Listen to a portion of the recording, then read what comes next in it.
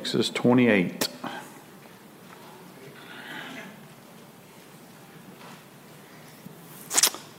So we're going to pray, and then we're going to look at some of these things to do with the high priest. And we'll talk about that today. There's a lot of good stuff to learn. So we welcome everybody that's joined us live today. Those of you that will get this broadcast either by YouTube or our podcast. All of you that are with us around the globe. I think I mentioned the other day we picked up Vietnam, so we welcome you guys and all of you around the states here. Lord, we thank you for this day. Thank you for your word. We ask that you'll use this time and this word to mold us and make us more like you. That's what the world needs to see. They don't need our opinions. They don't need our things. They need to see you in us. And you said that if we speak, we need to speak as the oracles of God. So we pray, Lord, that your word will come out of us and not our opinions. In Jesus' name, amen. All right. The flesh gets in the way, don't it? That old flesh rises up. In chapter 28, we're looking at the garments for the priesthood, and we're going to talk about that and the high priest. And then I'll show you a few things here or share some stuff with you. Now take Aaron your brother, he's speaking to Moses, and his sons with him from among the children of Israel, that he may minister to me as priest. Aaron and Aaron's sons, Nadab and Abihu, Eleazar, Ithamar, and you shall make holy garments for Aaron your brother for glory and for beauty. So you shall speak to all who are gifted artisans, whom I have filled with the spirit of wisdom, that they may make Aaron's garments to consecrate him, that he may minister to me as priest. And these are the garments which they shall make: a breastplate, an ephod, a robe, skillfully woven tunic. God wanted these clothes made right? No irregulars. Skillfully woven. A turban, a sash, and they shall make holy garments for Aaron your brother and his sons, that he may minister to me. So here's the concept, even in the New Testament, that we should live by. And I'll talk to you about this with this. God should be in the center.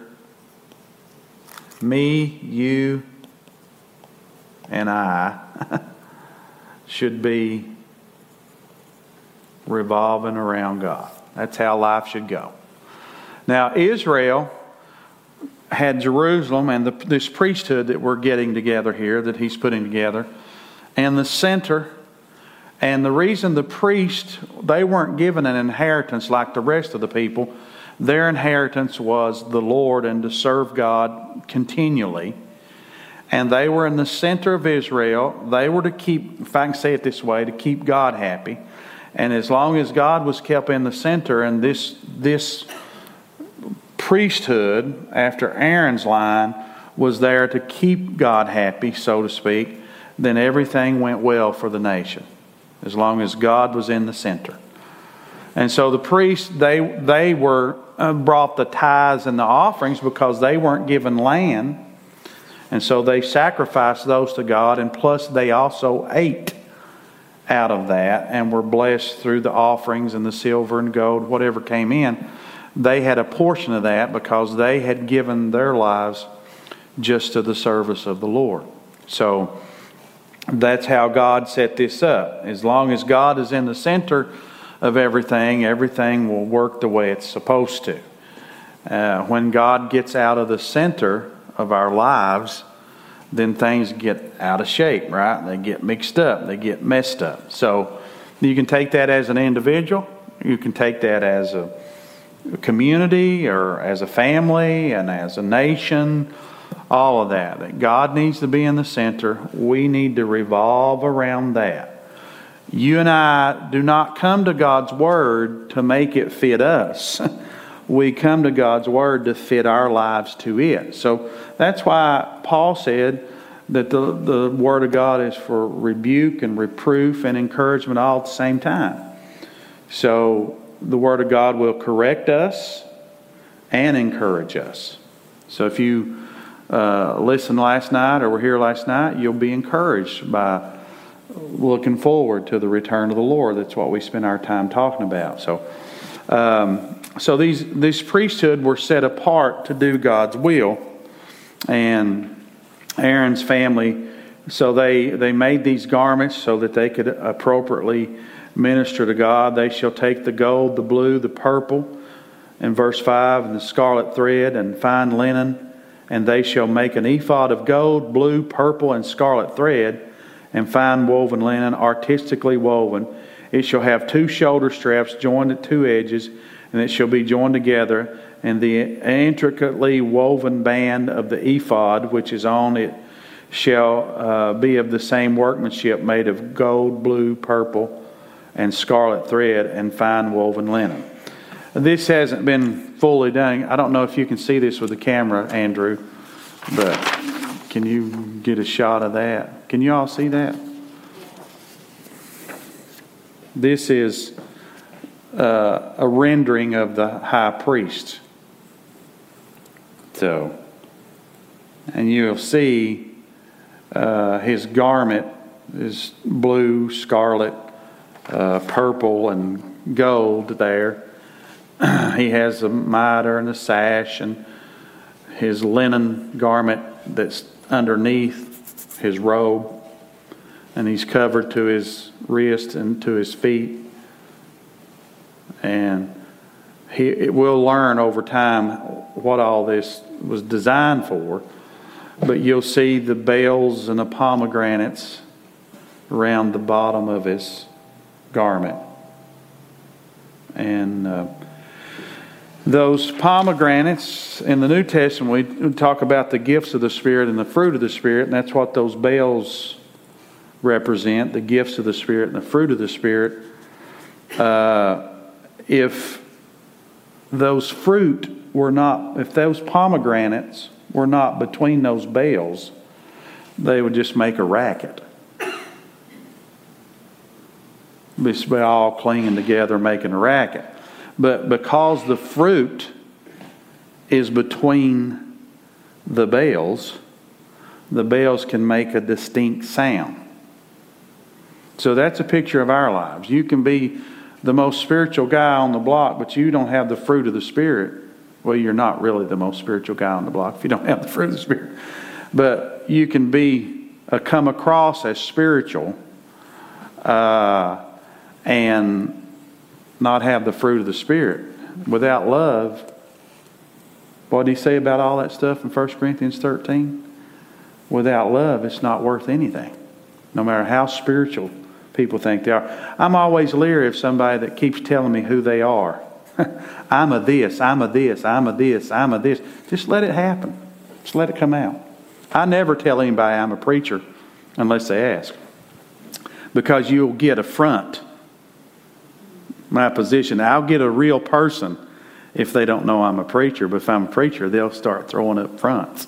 You know, if you don't know them, I don't tell people I'm a preacher unless they ask, or if it's a venue that's going to come out, because I just want to be. I don't want to seek a reputation. That's what the Bible says for us to be like Christ. Don't seek a reputation.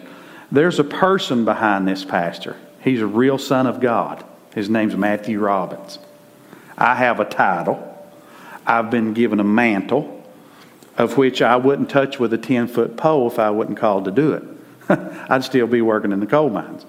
But God gave me this mantle, and I'm like Paul, the problem's on me if I don't obey. But I don't run around pronouncing who I am. I don't run around, I don't want to seek a reputation. I just want to be a son of God and do what He's asked me to do. We get caught up in this and not staying in that place of humility. And if you want to get set on the sidelines quickly by God, lose your humility. and start walking in pride. He can't use us when we do that. And He won't use us. And it's like, this is how that appears to God. If you go through the cafeteria line and you pick up a fork and it's still got food on it, you're going to use it. I think sometimes that's how God is with us. Get in there and get cleaned up, buddy. And then I'll eat with you. So sometimes we expect God to do things that we wouldn't even do. So this high priest is there he's designed to minister unto the Lord. And I know I've been in this a long time now, 30 some years. I know people that are called, but they're not willing to pay the price. Many are called, few are chosen. Because they're not willing to pay the price. I know a guy that went to his grave who was called, but he wasn't willing to leave his job. God had asked something of him that he wasn't willing to do. Some people aren't willing to move. When you and I, it's not just pastors, this is all Christians, I believe, although it's probably more evident with somebody in ministry. When you say, I'm going to do what you asked me to do, that means if God tells you to go to Alaska, you go to Alaska. That's how this is supposed to work. You and I don't get to pick and choose and direct our own lives. We've been bought with a price, and I think it's especially true of ministry. If God tells me to move to Arkansas next week, then guess what? I've got to go to Arkansas. Now, you better make sure it's the Lord. You don't want to be a Razorback if it's not the Lord's will, right? But that's what you sign up for, and you don't get to reason through it. We need some more of that strict obedience. Like when Jesus came and called those guys Matthew, He said, come follow me. He left immediately. Right? He didn't just try to say, listen, I need to move my 401k and I got to, He just got up and followed, right? So, but God's got us, He's got people everywhere. Daniel's one of the greatest guys in the Scripture, if you want to say it that way. He never pastored a church. He worked in government his whole life. So God needs people everywhere. Just obey Him. And you see here, look what it says. And this is something I love to point out. The Lord said, you get these guys to make these garments, in verse 3, to all those who are gifted artisans, whom I fill with the spirit of wisdom. In other words, God made people, gifted them to do natural things, to be used as a part of His kingdom. So that's why none of us need to seek a reputation. The Bible says in Philippians that we ought to think more of others than we do our own selves. And so keep that in mind, and God can use you. Stay in humility, and God can use you. And that's how He wants to use us. He wants us to realize that it's His power working in us. It's not us doing that. He made these guys be able to fix these wonderful garments. The lady in the New Testament was a seller of purple, Lydia. Remember that? She was a prime player in the early church because she had been gifted by God. She was well off. She was able to establish people in the Word and was able to make her stuff available because she had the means to do it. And God used her in a mighty way. And so He wants to use all of it. That's what we got to understand. And Paul tries to get this across. I'm not any more important than anybody else in this church. I just have a different job. And the toe can't say, because I'm not the eye, Paul said, that I'm not important. Right? Or the nose. Just think if you couldn't get stuff out of you with your nose. That'd be miserable. The nose has a wonderful function too, right? I thank God for my nose. And so whatever, the body is put fitly joined together, the Bible says, as God, as it pleased Him. And so we're all important. These guys, and it'll talk about it as we go through here, these parts of these garments were sewn with gold thread thread made out, not colored, thread made out of gold. These guys were so good, they beat that gold so fine without any modern technology that they used it to sew with. That's amazing, isn't it? And we got a cell phone. We think we're really something with a cell phone. And these guys beat that gold so fine that they could put it in a thread and sew with it. That's pretty awesome, I think. And he says, I'm going to share some stuff with you, what these stuff mean as we get through. May take us into next week. But they're woven this ephod intricately in verse 8, which is on it, and it's the same workmanship made of the gold, blue, purple, scarlet thread. And those are colors. Gold is deity, blue is grace, purple is royalty, and scarlet is redemption. So those colors are important to God, and He used them. So He is deity, He is full of grace, He is royalty, and He offers redemption. They're going to be a fine woven linen. You shall take 2 onyx stones and engrave on them the names of the sons of Israel. 6 of their names on one stone, 6 of their names on the other stone in order of their birth, with the work of the engraver in the stone. And he talks about how our names have been engraved, right, in Revelation. So God's important, our stuff's important to Him.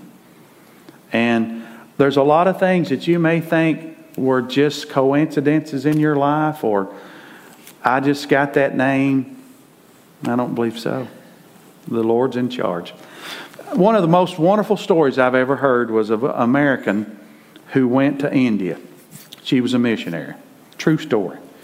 And they made her up to be like an Indian, one of the people in India, because she was going in the underground and rescuing children, getting them out of the underground. And she had all her life wished she had had a different color of eye than she had. She had, I think it was brown eyes. And she had wanted different color of eyes all of her life. And she said they were getting her ready because they would dress her up like one of them and get her ready to go in the underground however often she went. And said the lady who was an Indian from India looked at her one day and said, "You know what?" She said, "If you didn't have those brown eyes, you would never pass as one of us." Isn't God wonderful? I mean, He is so in charge. And that's what I've been stressing the last few weeks. Just how, like with the Lord of Hosts this past Sunday, He's got us. He's in charge. And everything's going to come to play out just like He said it would. Then you shall take these stones and write their names on them. He's got their names. The work of an engraver in the stone. In verse 11, with the engravings of a signet. You shall engrave the 2 stones with the names of the sons of Israel. You shall eat them in the settings of gold. And you shall put the 2 stones on the shoulders of the ephod as memorial stones for the sons of Israel. So Aaron shall bear their names before the Lord. So this is symbolic, right? Going to take God's people before the Lord on His 2 shoulders. And that's what Jesus did, right? He put us on His shoulders and carried our sin for us. He took us before the Father and covered our sins. Redemption. You shall make the settings of gold. You shall make 2 chains of pure gold, like braided cords. Fasten the braided chains to the settings. You shall make a breastplate of judgment, artistically woven according to the workmanship of the ephod. You shall make it of gold, blue, purple, and the scarlet thread, fine woven linen. It shall make it. It shall be doubled into a square, a span will be its length, and the span shall be its width. And you shall put settings of stones in the 4 rows of stones. The first row shall be a sardius, topaz, emerald. It shall be first row. The second row shall be a turquoise, sapphire, and diamond. The third row, jacinth, agate, and amethyst. The fourth row, a beryl and an onyx, and a beryl and onyx and jasper. They shall be set in gold, and these stones shall have the names of the sons of Israel, 12 according to their names, like the engravings and signet, each one of his own name. They shall be according to the 12 tribes. So I'll show you this again. This is what he's talking about there. The children of Israel are not only on his shoulders, but they're on His heart. That's who God is to us, right?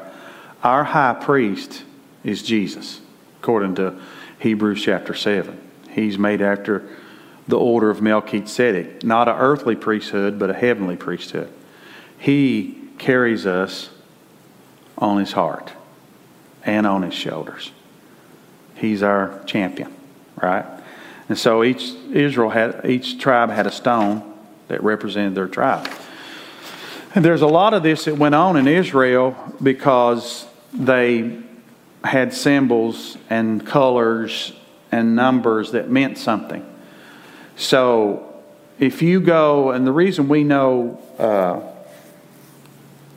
that more than likely there's Jewish blood in a lot of Americans is because the Israelites, when they were lost, quote unquote, they were only lost to us. They weren't lost to God. A lot of those tribes went into that European area. Paul was in Glastonbury, they know now, and so there's just a lot of influence there. And when you get into Europe, you see a lot of the symbols that Israel used. They say that 36 of the 39 symbols and emblems that Israel used you can find in Europe, chief of which is the line that England uses of the tribe of Judah.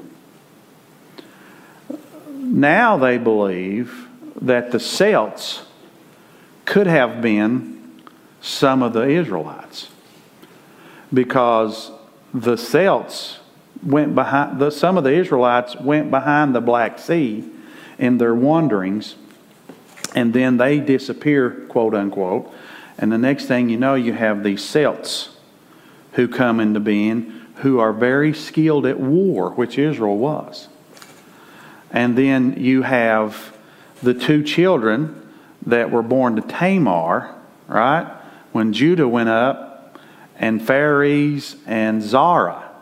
Well, Phares is in the line of Christ, right? So if you follow the lineage of Christ, you'll follow Phares, and he's in that lineage.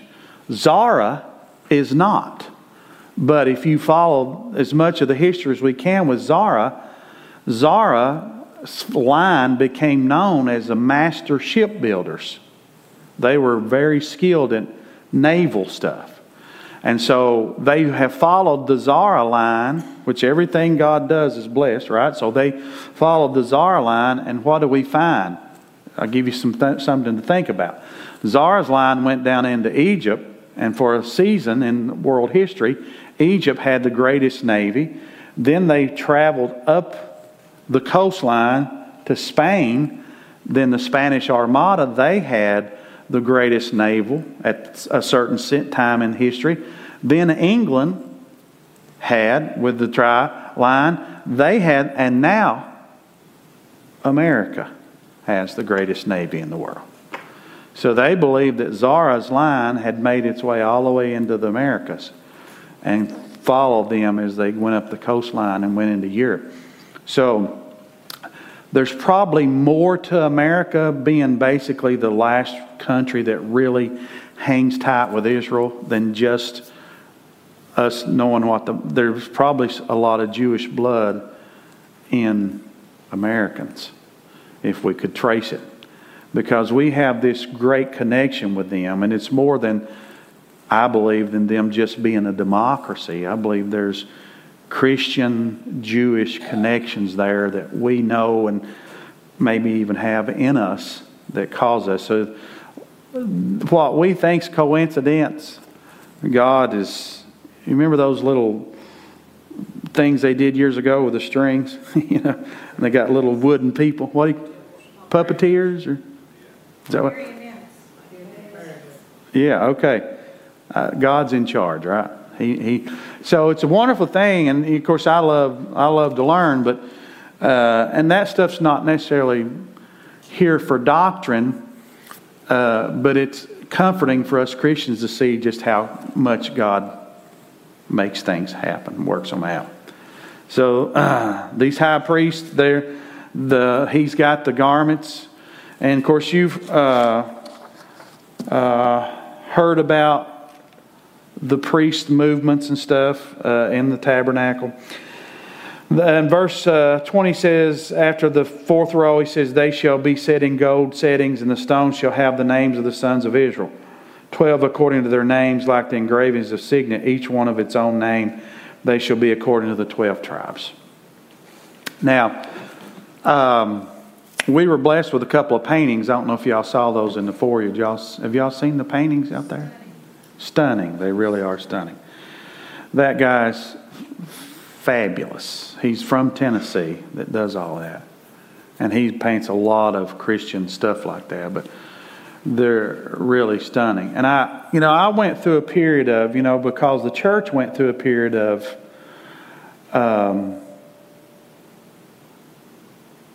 how do I put this? Of where whatever is okay. But I think I've come back to this fact that what we call God's house should be nicer than ours. I mean, if He's God. I've shared this story before, but one guy who come out of a situation, he dressed really nice. He wasn't in ministry. Sometimes he'd dress nicer than the preacher would. And somebody started making fun of him. And I pulled him aside and I said, because they were just the opposite, right? Anything went. And I said, let me tell you something about this guy before you make fun of him. I said, he was raised in a home and he strayed. He done his own thing for a while.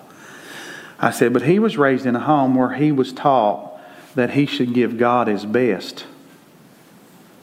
I said, that's why he dresses the way. I said, now what's wrong with that? What's wrong with being taught to give God your best? Now, there's an extreme to the other side. I also had people come into our church that were pitiful one day, and they came, we prayed with them. One of them got saved, and the Lord was doing a work in them. And they were so grateful.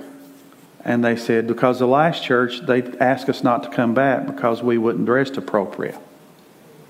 Now, that's the other side of that, right? There's two sides of that, right?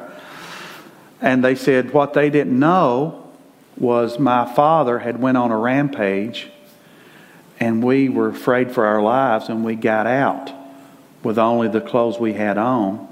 And we've been living in a car, and we thought the best place for us to go was to church. And they were asked not to come back. So there's two sides. That's why we're not good at judging. We judge with the seeing of the eye and the hearing of the ear. And the Lord looks at the heart. So I'm not saying everybody has to dress up to go to church. That's not what I'm saying. I'm just saying that guy's heart was in the right place. He had been taught to give God his best, and so that's how he lived his life.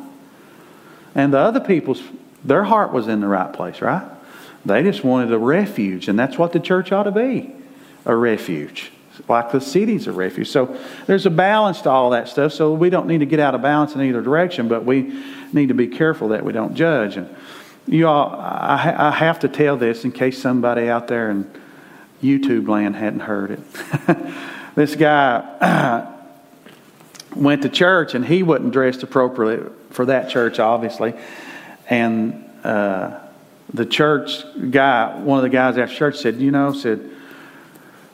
if you come back again, said you need to dress appropriately. And he said, well, how should I do that? And he said, well, you just ask God. He'll help you. And so he said he come back dressed the same way next week. And so he said, well, did you ask God about how you should dress when you come to church? And he said, I did. And he said, well, what did he say? He said he didn't know. He had never been to that church. So they wasn't letting the Lord in, right? So it's sad if the church ain't getting visited by the Lord.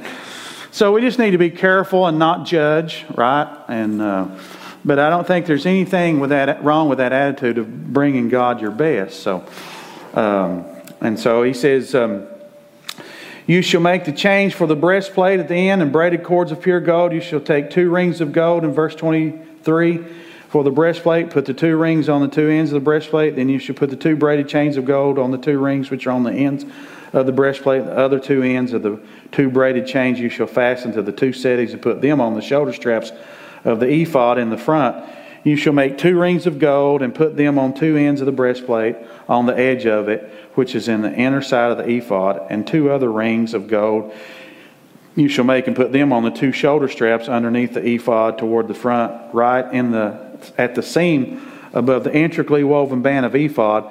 They shall bind the breastplate in the means of the rings and the rings of the ephod using a blue cord, so that it is above the intricately woven band of ephod, so that the breastplate does not come loose from the ephod. Again, I want to show you this. This is fitly joined together. Now, as you see this unfold, you're seeing, and this is something the modern church needs to rethink. God is a God of detail. He didn't say, Noah, go out there and build a boat.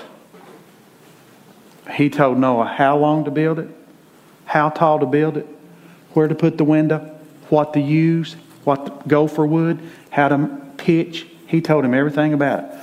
Notice what it says when Abraham took Isaac up on the mountain to sacrifice him. It said they laid the wood in order. Notice how detailed God is here. I think we've got a lot of sloppy Christianity in our world today because people just think God's okay with whatever. Well, that's not how this works. And we got to be careful that we don't just... Listen, I watched a little clip yesterday. I was interested in this, so I caught the clip of all these tech guys going to the White House yesterday. Guys way richer, and to be quite honest with you, some of them with more influence than our president has. People like Musk and the guy that owns Facebook. These guys got more power than the president in some circles. They all went in dressed appropriately. Black suits. They honored that office. Now, you think we're going to walk up to the throne and call Jesus our homeboy? You'll see t-shirts with that kind of stuff on it. I think we've got a little too loose with some of that stuff. He's a holy God. And Solomon said, let your words be few. You know, when you get behind that veil, chill. And let God have His moment with you and speak into your life. We know about prayer, that prayer is more than just you and I talking. It's letting God respond and speak into our lives. So I think, there's 2 sides of that. We don't want to run, we don't want to accept people like I share with that one example. But at the same time, we don't want to get so loose that we think God's just good with whatever. And that's what got Cain in trouble. Evidently, we know God had taught them about sacrifice because He clothed Adam and Eve. So there had been a sacrifice made.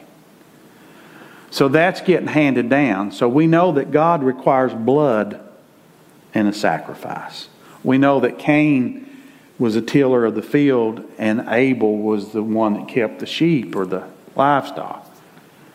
So for whatever reason, Cain brought an inappropriate offering. Now let me tell you how the natural man would work.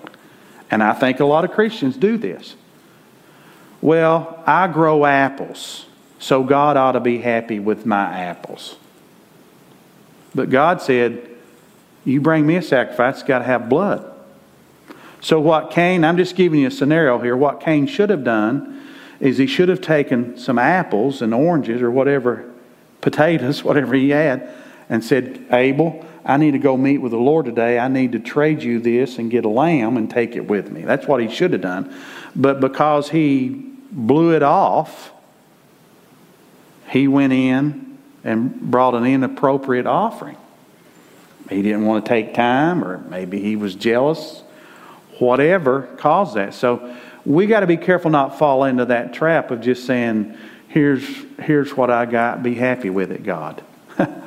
When you read the book of Malachi, it talks about tithing in there, but the whole book is about bringing God leftovers. That's what he's upset. He told Israel, he said, you treat your governor better than you treat me. Call Frankfurt and tell them you're not going to send them their tax money. See what they do. They'll come looking for you, won't they? So you see what I'm saying? He said, you guys are treating me worse than you're treating a natural man. And so that's the spirit that Cain had. Then when you get over to Nadab and Abihu, the Bible says they brought strange fire. Well, here's the natural man again, right? Fire's fire, ain't it? Once it's up and running, it's fire. But God told them the specific way to create the fire. And if they didn't do that, they weren't allowed to bring that into the temple. But Nadab and Abihu either stayed up late, was running late, just blew it off, and God killed them on the spot. Because they were going to do it their way instead of doing it God's way. And then finally you get in the New Testament, you got that widow woman who's the extreme of that, the other way, right? She gave everything she had. Now, and that was interesting to me because we don't like to talk about it, but Jesus was watching who was giving. He was watching because he's the one pointed it out.